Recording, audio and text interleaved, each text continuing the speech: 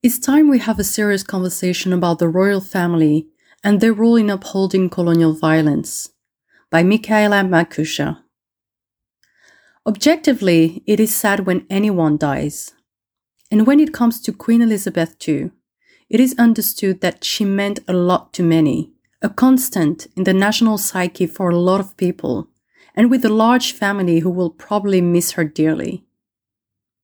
However, the coverage of her legacy has left me wondering if we all remember colonialism the same way. With a 70-year reign, it stands to reason that not everyone would be devastated by the news of the Queen's passing, or that some might be indifferent. Between the 24-hour nationalist coverage, disruption to our lives, food banks closing, and the strange Paddington culture war breaking out, it has certainly been the strangest of times. It is no secret that the education around Britain's imperial history in this country has been basic and flawed, at best, if not invisible. But through the past 2 weeks, the British media has shamelessly attempted to revise the Queen and the royal family's part in upholding the brutality of colonialism.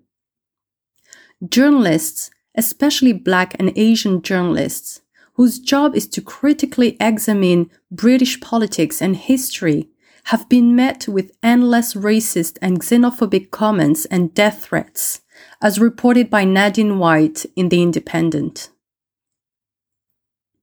Besides showing us that the UK's racism problem is still very much real and deeply rooted, this chaos demonstrates the bizarre nature of British people's relationship with the monarchy. It also further demonstrates the abysmal lack of education about the monarchy's role in upholding British colonialism, as many seem to be unable to connect the two. Some historians have painted Queen Elizabeth II as a monarch who played a peaceful role in the decolonial process. I would personally argue that yes, she did in fact play a role in decolonization, but the violence happening behind her peaceful and symbolic gestures during the end of the empire proved otherwise. And as Politico once wrote, her so-called apoliticism helped Britain avoid atoning for its colonial past. We also know by now that Britain has destroyed thousands of records of its colonial crimes in Operation Legacy to avoid the embarrassment. But the violence of the British Empire still remains a truth, and for many of us, colonialism is not a distant memory to be read about in a history book. It's the lived experience of our parents and grandparents. We have grown up with our loved ones' stories of the brutality of the British Empire. We see it in the family tree. Don't ask us to give a minute's silence and peace to a woman who could not take a moment to condemn the torture being committed in her name from Kenya to the Caribbean. Don't ask us to forget or to stay silent on the matter. In Kenya alone, the atrocities committed by British soldiers against Kenyans at the peak of the Mau Mau uprising between 1952 and 1960 happened during her reign.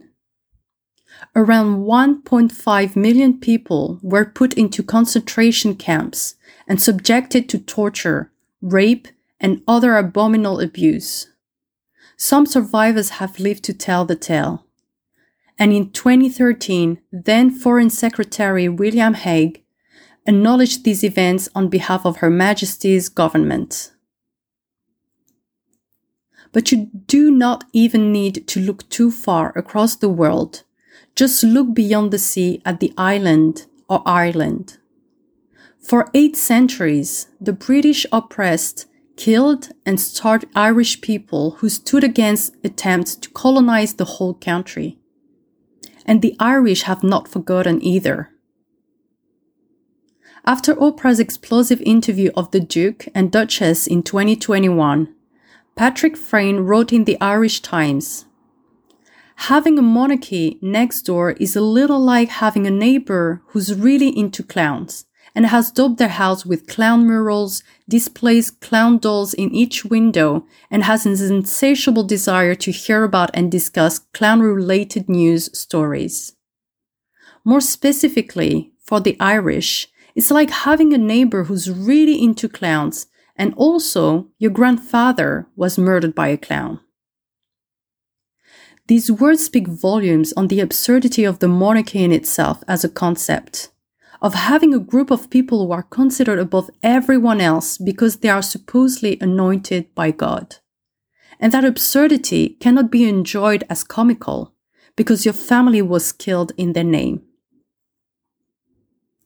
The last 2 weeks have shown a horrifying wave of policing against anyone criticizing the British Empire. But as long as there have been monarchies, there have been voices against them.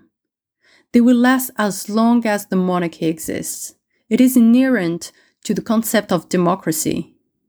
In the UK, everyone has the right to freedom of expression by law. So people should be allowed to express their distaste of the monarchy or peace, as per the Human Rights Act 1998, Article 10. Yet, anti-monarchy protesters have been arrested or intimidated by the police all around the country. A woman in Oxford was arrested for holding an "Abolish the Monarchy" sign, and a heckler who yelled, "You're a sick old man," at disgraced Prince Andrew was tackled by the police. In a now viral footage, a man holding up a blank piece of paper near Parliament in London was threatened with arrest by the police, just in case he wrote, "Not my king" on it. Let us not forget that the nations that suffered at the hands of the British Empire did not ask for independence. They fought for it, bled for it. Am I directly blaming Queen Elizabeth II for the actions of her armies? No. But she was the figurehead of a country that was committing atrocities all the way. She wore the jewels that were stolen from countries invaded by the British. And now, so will the king. We should be able to have a nuanced discussion about the royal family and the role they have played in upholding colonial violence, about what these crown jewels truly mean and how they got here. Yet, monarchists have argued that now is not the time. We were also told that it was not the time whilst the Queen was alive. So when is a good time to talk about this country's colonial sins and how it intends to repair the damage it has done? Why not when the whole world is looking at Britain? We have a responsibility to be serious and critical, not biased and inaccurate in addressing the Queen's role within this country's long imperial history. If anything, the death of a monarch marks the end of an era and signifies the need to reflect and learn, demonstrating a new age in Britain.